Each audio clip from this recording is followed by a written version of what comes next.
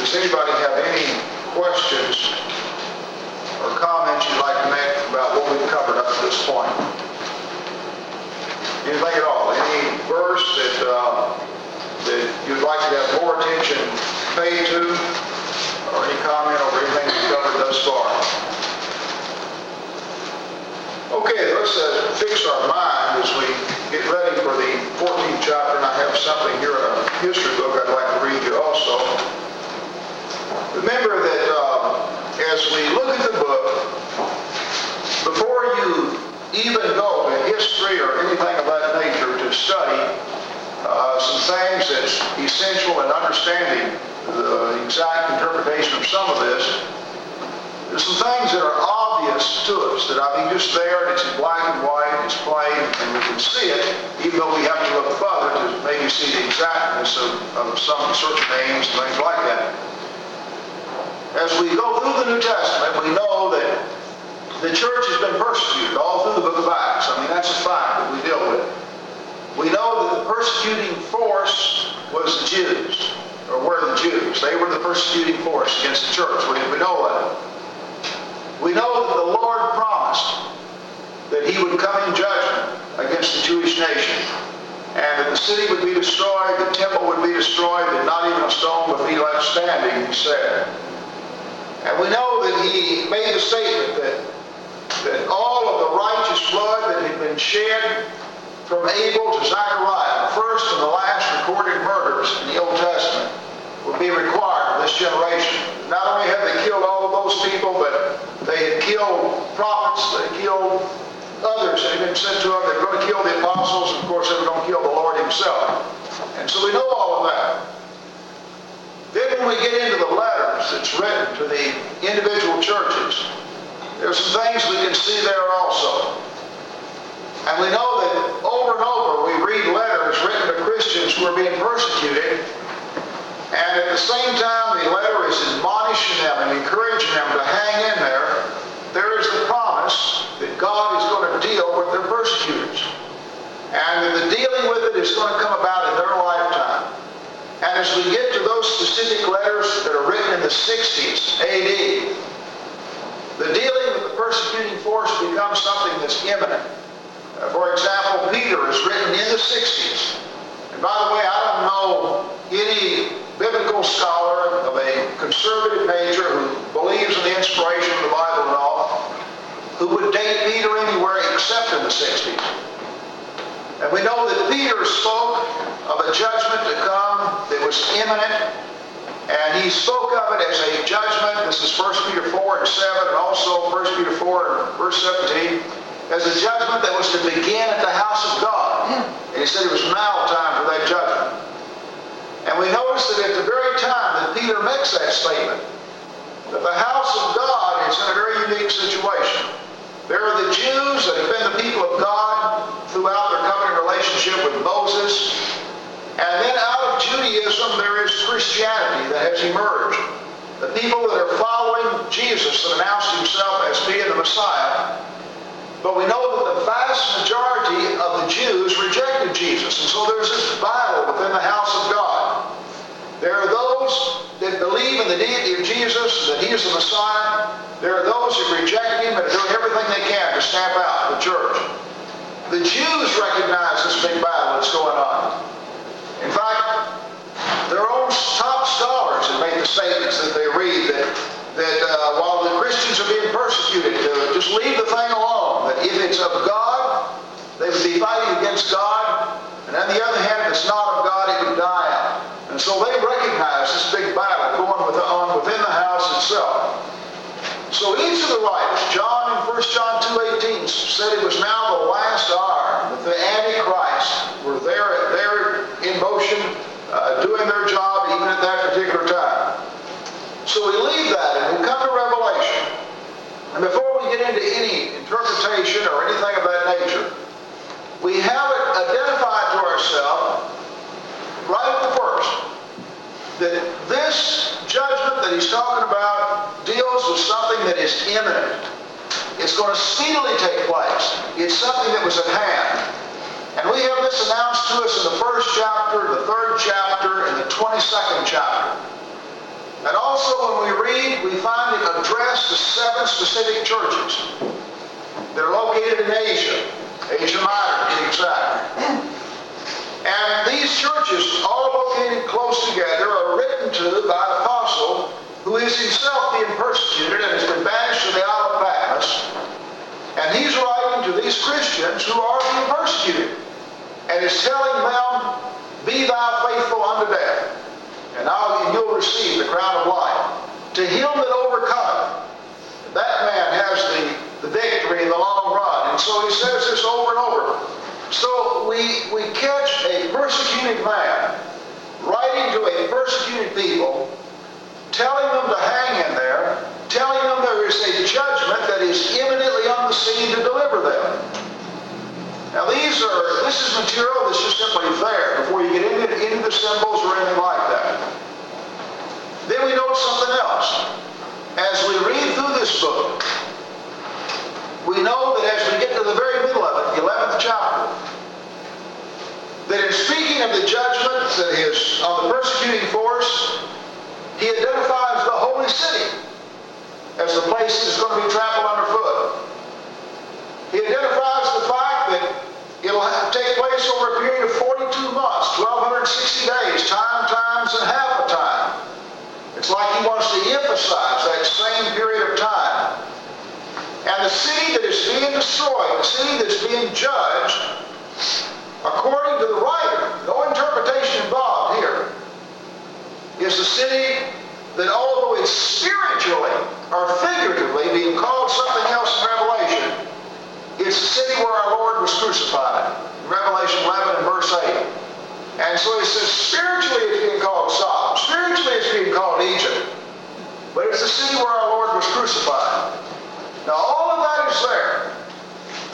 Everything we can see about Revelation perfectly fits the events that take place in the latter part of the 60s and up to and including the war between Israel and Rome, culminating in the destruction of Jerusalem, the downfall of the Jewish nation, the downfall of the temple. It perfectly fits it. The only thing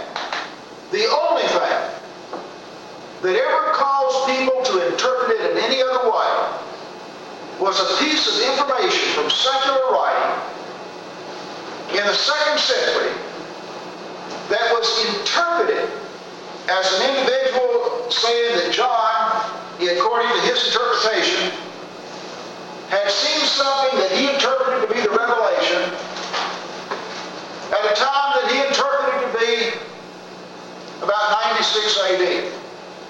And based on one single solitary piece of secular information in the 2nd century that was interpreted in nature and even had some points that could be interpreted one way or the other, the date 96 was stamped on Revelation in the minds of multitudes who never knew how they arrived at that date. They just knew it was there. So obviously, although it so obviously fit the downfall of that nation and fulfillment of what Jesus said, it was skipped over even by outstanding scholars simply because in their mind they started with 96 AD. And since they started with 96 AD, then you obviously rule out anything before then. So then what happened is, it was interpreted in a multiplicity of different ways. It's been rubbed down through the centuries. You name any big bad event happening through the years, or any bad guy, or any persecution of Christians, and somehow or another Revelation has been used. Listen today to the preachers of doom, the preachers of judgment today. And they regularly use Revelation. And they'll use it to talk about Russia. They'll use it to talk about what's going on in the Mideast. They'll use it to talk about what's going on in this country. They'll use it to talk about the imminent return of the Lord. Well, they did it in the last generation, they did it in the last generation, and they did it in the last generation, and they did it in the generation before that. And each time they applied it to the negative and bad things going on in their generation. Now, the other way that the book was interpreted as a result, there were those who, even though they looked at the date 96 was something that was imminent and something in their century and something of their time. And so these people interpreted it in light of Rome being the persecutor of Israel, because in 96, the man that was on the throne in Rome is Domitian. And Domitian did engage in persecution of Christians. Domitian did set himself up to be worshipped. And so therefore they interpreted it, and so in their interpretation, which is far, far, far closer to what John is saying than anything that comes down through the centuries, then Domitian became the beast that was persecuting Christians of that particular time. But we noted also, all of the centuries, there never was a time when there were not scholars standing up and saying, no, the dating is wrong, it happened before 70 AD. And remember one thing to fix in your mind, I wish everybody could fix this or write in their Bible or something, that the earliest complete version of the New Testament that we have is the Syriac version, written in Aramaic, at about 150 AD.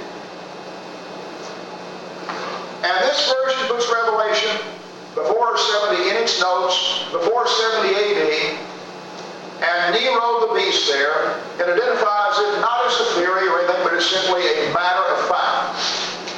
And then we notice something else, that as we look at the situations presently, we now, as a result of study that's been given to the subject, are in a situation where although the majority of religious groups and the majority of theological doctrines, especially in the Protestant world, bring this book down through the centuries, it's interesting to note that the majority of scholars put it before 70 AD and applied to the destruction of Jerusalem, the downfall of the Jewish nation,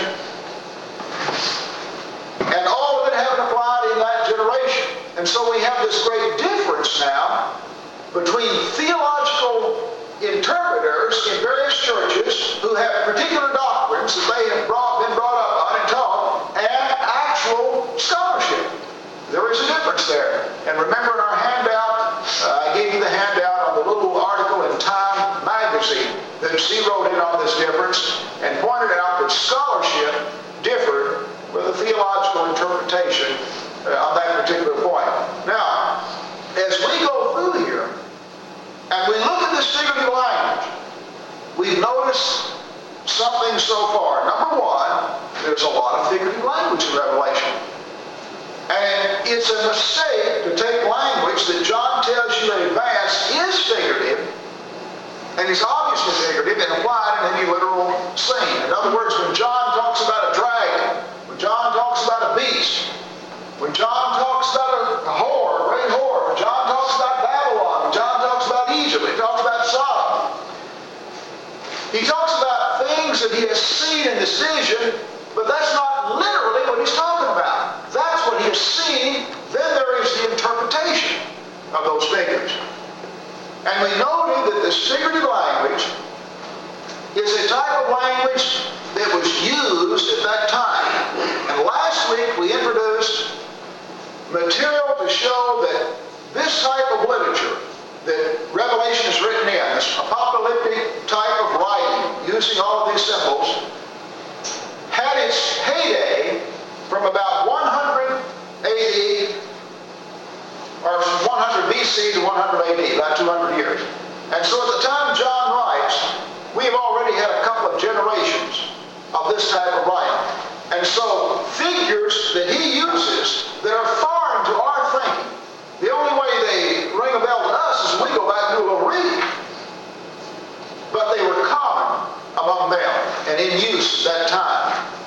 And also, in addition to that, we noted that all these people, especially the Jewish Christians, were very, very, very cognizant of the Old Testament scriptures, very learned in it, and that many, many of these symbols were used in a regular and consistent way throughout the Old Testament, and they fully understood it, and it had been part of their use and part of their preaching for years. So again, what is difficult for us was not necessarily difficult for them. Then we go to this way. These people are being tremendously persecuted. And if you're saying some bad things about the man on the throne, then you don't necessarily want him to know what exactly you're saying about him. And again, we go back to the Old Testament and show times where prophets were mistreated severely because of prophecies that were not what the top guy wanted to hear. And so there's a reason for writing. And the reason is when you are a persecuted people, writing to other persecuted people concerning your persecutors. You're in the minority. And so we have all of this language couched in things that are bigoted. And then another point to keep in mind, when the early church received this letter, during the times of the apostles, they had men in their congregation that had these various miraculous gifts of the Holy Spirit, like the gift of wisdom, the gift of discernment, the gift of knowledge, the gift of prophecy. And so when John wrote these letters and they were sent, then there were those individuals who had those various gifts as the letters were being read in the congregation itself. So they had several things going for them. They lived at that time. They had the people with the miraculous gifts. They were familiar with this kind of literature. And so when they sat down and read this initially, it was not nearly as difficult to understand as it is for us 2,000 years later, trying to take this information from, here we are in another language, another culture, familiar with another kind of literature, other kinds of idioms, other kinds of figurative language, and for us to try and understand that involves a lot of study on our part. And then there are some points that even after we study real hard, there's going to be some figurative language where we wind up saying, well, this could be such and such, but I'm honestly not for sure. And we get into some language right on through the rest of this, and I know at least with me, I can see the figures that are used, I can see the overall context of a battle taking place and a judgment being passed, but it would just simply be a matter of interpretation on my part as to the exactness of some of these precise figures, and I may be right or may be wrong. And so there's area there for more study on this for all of us in years to come. Okay, let's get into that 14th chapter. Now, one thing I'd like to read before that, though, I almost forgot this. Remember I said for those that had interpreted this, having been written in 96 AD, as applying to Domitian in the time of Rome and the persecutors of the church then. In fact, I would guess among churches of Christ now, this is probably the two most common ways would be this or this applying to Domitian. I don't think you'll find too many people, too many preachers within the church that bring revelation down through the centuries or anything like that. That's primarily those that believe the doctrine of premillennialism. But you really won't find too many in the church, I think, that bring it on down. They will apply to Rome and Domitian or to Nero and the downfall of Judaism or a combination of both. That's the way it will be typically applied by those that are studying it and presenting the information right now. Now, here's the problem from just a historical standpoint, separate apart from all the arguments of the date and everything like that. But here was a problem that those that interpreted it in light of Rome and Domitian, that they recognized themselves. And it was a problem to them. Revelation is speaking of a judgment that's going to come. And it's going to come imminently on those persecutors. And they're going to know when it comes.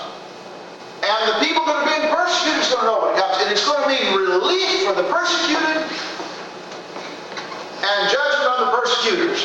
And it's an imminent thing that will come about at a point in time. All right, now here's the problem in applying this to Rome. Rome didn't fall in a day. I'm reading now from a book called The Story of Mankind by Henry Willem van Loon. And this is history coming down through the centuries, and this chapter is on the twilight of Rome, the fall of Rome.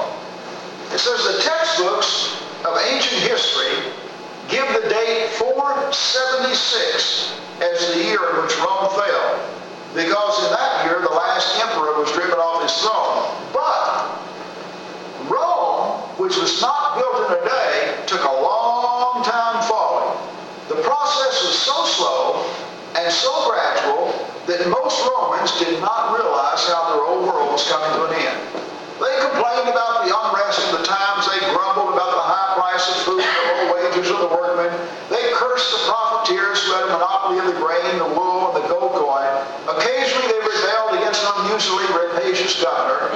But the majority of the people, during the first 4 centuries of our area, ate and drank whatever the purse allowed them to buy, hated or loved, and went to the theater, or starved in the slums, and really had no realization that their empire was crumbling around them.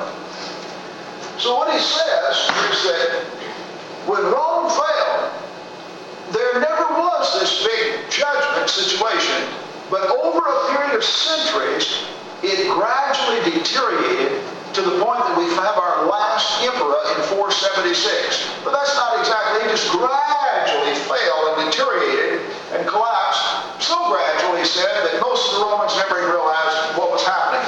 Another point. When it finally reaches the point where it gradually decays and then falls in 476, at that point in time, Rome is not and has not been for some time a persecutor of Christians. Because in the 4th century, Constantine made Christianity the official religion of the Roman Empire. So at the time that Rome finally failed, Christianity had already been recognized as the official religion within the Roman Empire. Idolatry has, for all practical purposes, been wiped out. There is no official persecution of Christians. And so what I'm saying is that not only the evidence for the date of Revelation, there is no time in history up to this point that this book fits, except the period between 60 and 70 AD and the downfall of the Jewish nation and then Christianity coming victorious. There's just nothing there that will fit the period itself. Okay, let's go to the 14th chapter. He said, I looked, and there before me was the Lamb standing on Mount Zion, and with him 144,000 who had his name and his father's name written on their foreheads. And I heard a sound from heaven like the roar of rushing waters, and like a loud peal of thunder. The sound I heard was like that of harpists playing with their harps. And they sang a new song before the throne and before the 4 living creatures. No one could learn the song except the 144,000 who had been redeemed from the earth. These are those who did not defile themselves with women, for they kept themselves pure. And they followed the Lamb wherever he goes. They were purchased from among men and offered as firstfruits to God and the Lamb. No lie was found in their mouths. They are blameless. Then I saw another angel flying in midair, and he had the eternal gospel to proclaim to those who live on the earth, to every nation, tribe, language, and people. He said in a loud voice, Fear God and give him glory, because the hour of his judgment has come.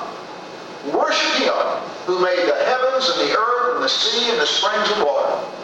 A second angel followed and said, Fallen, fallen is Babylon the Great, which made all the nations drink of the maddening wine of her adulteries. A third angel followed them and said in a loud voice, If anyone worships the beast in his image and receives his mark on his forehead or on his hand, he too will drink of the wine of God's fury, which has been poured full strength into the cup of wrath. He will be tormented with burning sulfur in the presence of the holy angels of the Lamb. And the smoke of their torment rises forever and ever. There's no rest, day or night, for those who worship the beast in his image, or for anyone who receives the mark of his name. This calls for patient endurance on the part of the saints who obey God's commandments and remain faithful to Jesus.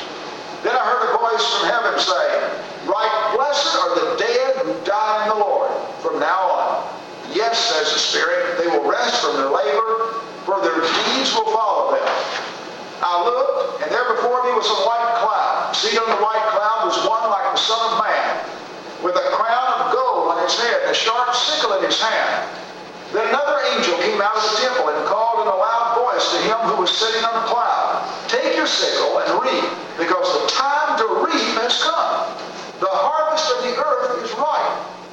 So he who was seated on the clouds swung his sickle to the earth, and the earth was harvested. Another angel came out of the temple in heaven, and he too had a sharp sickle. Still another angel who had charge of the fire came out from the altar and called in a loud voice to him who had a sharp sickle, "Take your sharp sickle and gather the clusters of grapes from its earth's vine, because its grapes are ripe." The angel swung his sickle to the earth, gathered its grapes, and threw them into the great winepress of God's wrath. They were trampled in the winepress outside the city. Rising as high, our blood flowed with the press, rising as high as a horse's bridle, a distance of 1,600 stadia. All right, now, look at what, let's see, I don't know if we ought to continue. Yeah, let's come on down to in the 15th chapter, notice he starts over again with the angels singing. And you have, look at verse 2 and 3, they had harps given them by God. They sang the song of Moses. Again, the song of praising. Then the statement, all nations will come and worship before you and your righteous acts and all. Then we come on down to the 16th chapter, the 7 bowls of God's wrath, and his wrath is poured out. And let's come on down and end it for tonight in verse 6. Notice these people that are being judged. For they, verse 6, have shed the blood of your saints and prophets, and you have given them blood to drink as they deserve. And I heard the altar respond, "Yes, Lord God Almighty, true and just are your judgments." Okay, now, go back and look at the first part. And we might have to work at the interpretation, the exact interpretation of some of the figurative language, but again, the tenor of it we can get. There are some people of God who are being delivered, right? And he makes statements like, "Blessed are the dead who die in the Lord." Those people whose deeds, righteous deeds, will follow after them. So you have the Lamb of God, you have the blessed in the Lord, the knowledge that they're going to come out victorious. So that comes out. And then there's a song of praise to God. We also have a judgment. And the people that are being judged, he identifies over here, they are people in verse 6, chapter 16. They are people who have shed the blood of your saints and your prophets and have given them blood to drink. You've given them blood to drink as they deserve. And your judgments are true. So the people that are being judged are those that have persecuted God's people. All right, then, from within this statement of persecution, deliverance, judgment, we also see something back over here in the 14th chapter, verse 6. I saw another angel flying, and he had the eternal gospel to proclaim to those who live on the earth, to every nation, tribe, language, and people. He said in a loud voice, "Fear God, give him glory, because the hour of his judgment is come." Notice now, his judgment is going to come. But then what does he make it clear that's going to happen after this judgment?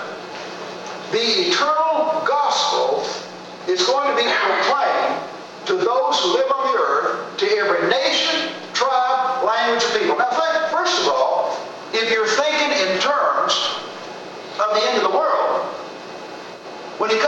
when the world ends, and you have the judgment of it, is it going to do any good to them start preaching the eternal gospel? Well, see, those who believe the doctrine of premillennialism, that's exactly what they have. They have the Lord coming back, and he's going to have this 1,000-year reign on this earth, and the gospel is going to be preached during that period of time. And so that's how they come up with this period of time. The Lord's coming back. They've got a literal 1,000 years. He's going to reign, and that eternal gospel is going to be proclaimed in some way. But we can see here in this judgment situation that this gospel was going to be proclaimed to every nation, tribe, and language. There were those who were being persecuted going to be delivered, and then the people being judged are those that had been persecutors of the people of God. Now, when he says that, let's see, first verse, standing on Mount Zion with him, 144,000 had his name. He's got 144,000 saved people out of this situation, right? What would you, can you think of anything that would help him come up with 144,000 interesting if there's literally 144,000 people going to be saved. By the way, there's a group that takes that literal. In that sense, there is a group that says that heaven will consist of exactly 144,000 people. And then the others that make it will live here on this earth. But let's look at this. What about that 144,000 people? Verse 4. These are those who did not defile themselves with women, for they kept themselves pure. I think one translation says virgin men, right? So, right? In King James, okay, they kept themselves pure, they were not defiled. They were purchased from among men, offered as fruits to God and the Lamb. No lie was found in their mouths. Okay, now, here we have them, the 144,000 redeemed from the earth. They were those that kept themselves pure and not defiled. So if you're going to take the 144,000 literal, what else are you going to have to take literal? Any married guys going to be saved?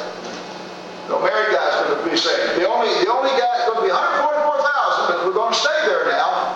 There's going to be 144,000 men that have never had a relationship with a woman. Well, what is he saying there? I do know one thing, that there were 12 tribes of Israel, weren't there? And I know that you can come up with 12 times 12 and get 144. And I can see how they can use it in that sense. And I know that through here you have 12 and 24, like there was 24 elders. And you, of course, you have 12 apostles and 12 tribes of Israel. I know that the word 1,000 was used by them to mean an all-encompassing perfect number. For example, in the Old Testament we read that God was the God of 1,000 hills. God said that I'm making my covenant with you to the Jew for 1,000 generations. They never understood that as a literal 1,000 generations. And they never understood it as a literal 1,000 hills. He's the God of all the hills, isn't he? And his covenant was forever. So 1,000 just simply represented, it was, in fact, this was interesting to me. I was reading on this, I guess, about a week ago, and some more of the work by Lamsa. Did you know in olden times, going back in the times of the Old Testament, the largest number that they used was 1,000? Now think with me. Is a trillion something that's just coming into use among us as our deficit and budget get created? A few years ago, I can remember as a child, people wanted to make $1 million. $1 million was a big number. Then it got to be billions. I'm not saying that we didn't have a word, but I'm saying you heard millions. And then it was billions. Now it's trillions. I don't know where we're going after that. But it's interesting. In olden times, they didn't have a word for trillion. They didn't have a word for billion. They didn't have a word for million. The highest number they had was 1,000. And so it was 1,000 thousands. Or Saul has slain his thousands, David his 10,000. He wasn't saying that Saul slew a literal 1,000 people and David had slew 10,000 people. He was simply saying that David killed a lot more people than Saul. Saul killed a lot of people, but David killed a lot more. That's all that was understood. Now, when they really wanted to drive it home that they couldn't even count, they would say as numerous as the stars, as numerous as the sands on the seashore. That's what they would say. There's no word in all of antiquity that says millions or billions or trillions or anything like that. It was numerous as the stars, numerous as the sands of the seashores, but they spoke in terms of thousands. All right? Now, he uses this then. We know there's 12 tribes there. We know there's 12 apostles. It's being used throughout here. And we know that this term 1,000 is used just like we'll say, I've told you 1,000,000 times. Or whatever. They use the word 1,000 like that. Because it's all-encompassing word that takes in everything. All in the world is saying areas that represented all of the saved. It was that simple. All of the saved out of that situation. And to take that as a literal 140, and then when he talks about pure people, the church, when it goes into sin, when it leaves God, when Israel, when it left God and followed other teaching, what were they referred to as? Adulterers. Adulterers. And so God's people have always been referred to as adulterers. James, you adulterers and adulteresses, know you not the friendship of the world, the enmity with God? Go back to the Old Testament. All the way through the Old and the New, God's people have been referred to as adulterers when they left God and went after other doctrines. This writer's not talking about whether or not a man's had a physical relationship. There's nothing wrong with marriage. And we all know that when you really push it to the limit, that nobody believes that only single men who've never been married are going to be saved. But that's not saying. In fact, if that's the case, there's only one apostle going to be saved, isn't it? And then about Paul, I don't know about his past. There's speculation as to whether in fact, most scholars believe Paul was married in his younger years. But that's neither here nor there. But I'm saying that obviously, that's not what he's talking about. And so he said, all are saved, and that number represents them all. And then, so far as the pure, they're people that have not been defiled with these false doctrines that are going on in the world. They have held to the pure gospel itself. And notice what he says, verse 6, this eternal gospel that's going to be proclaimed to those who live on the earth. And those that were not defiled were those that were in their spiritual purity. They had held on to God's gospel, had not corrupted it. They had not worshipped the emperor. They only worshipped the Lord, and they were ready to proclaim it. And so he's simply talking about those who would be saved, representing all of them, and then those who had not defiled or committed adultery with all the falsehoods and all of that day, but were spiritually pure. And they were the ones that were coming out. And these people would proclaim that eternal gospel to all those who live on the earth, every nation, every tribe, and every language. And then that our judgment, right before that's going to take place. And he says, fallen, fallen is Babylon the Great. Verse 8, look at that now. Well, we've already said that when he spoke of Egypt and Sodom, he said, I'm talking about the city where the Lord was crucified, right? Now, as you read that, fallen, fallen is Babylon the Great, what would let you know right away that he's not talking about Babylon as something that's going to fall? Literal Babylon? Okay, Babylon's already fallen, hasn't it? And in Isaiah prophesied that when Babylon fell, it would never be rebuilt. It would never, only the desert animals would inhabit it. And that's exactly the condition of Babylon at this day. So Babylon's already fallen. So like Egypt and Sodom, Babylon is being used in the figurative sense of this people. Just what God did to Egypt, just what God did to Sodom, just what God did to Babylon, he's going to do to these people. And so just like we call somebody a Judas, we call him a Jezebel, God called these spiritual people that had rejected him and had left his will. He referred to them as Sodom, he referred to them as Egypt, and he referred to them as Babylon throughout this book. And he even tells us in the 11th chapter that he uses that in a symbolic way. All right, now the hour of the judgment has come. Remember 1 John 2 verse 18? When John was writing there, it's the last hour. Now he says the hour of his judgment has come. And then, look at fallen, fallen, verse 8. Fallen, fallen is Babylon the Great, which made all the nations drink of the maddening wine of her adulteries. Now, what do you have to be to somebody before you commit adultery? And be married to them. So this city that's being destroyed, before it could be an adulterer, it had to first be married. And so Israel was married to God. And Israel has committed adultery, spiritual adultery. And so Israel's going to fall. And they've made the nations drink the maddening wine of her adulteries. Well, we know that Babylon doesn't commit the physical act of adultery. We've already said that Babylon's been destroyed. It's talking about spiritual adultery. Just like we mentioned earlier, the pure men who were pure spiritually. Fallen, a second angel followed. Fallen, fallen is Babylon the Great, which had made all the nations drink her maddening of her adulteries. A third angel followed them and said in a loud voice, anyone worships the beast and his image and receives the mark of the forehead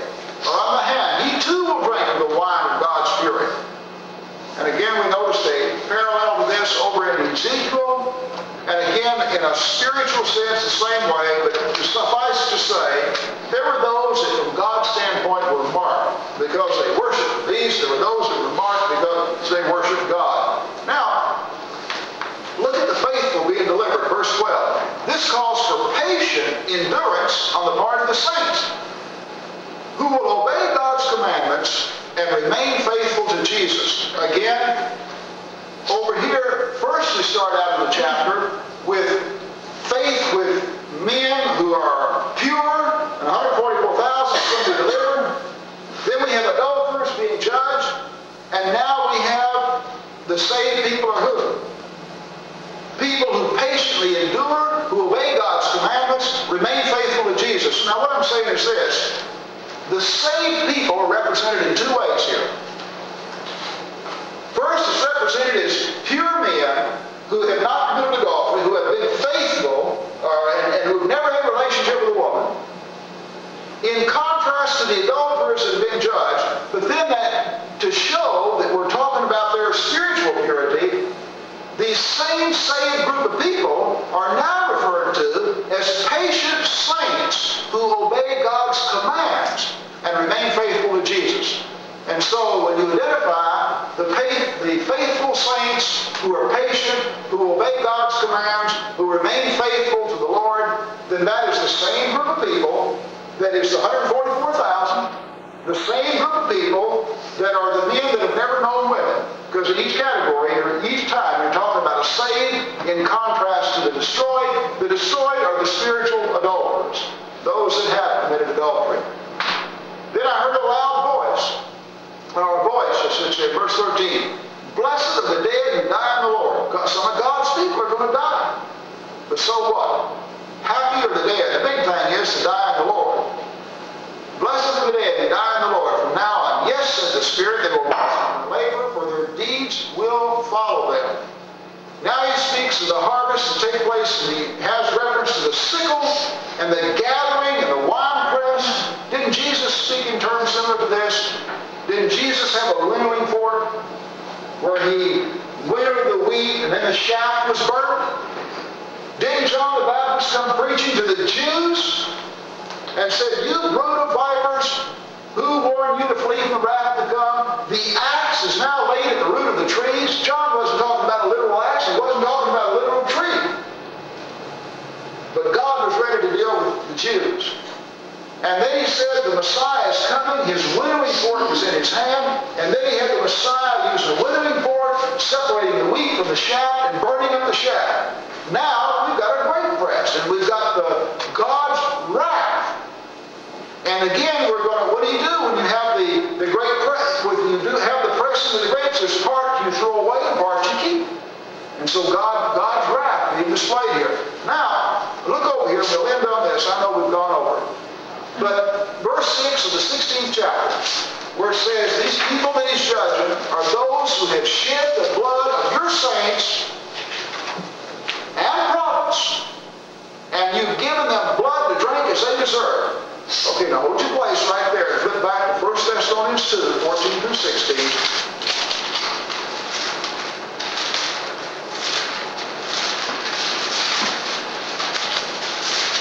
1 Thessalonians 2, 14 through 16.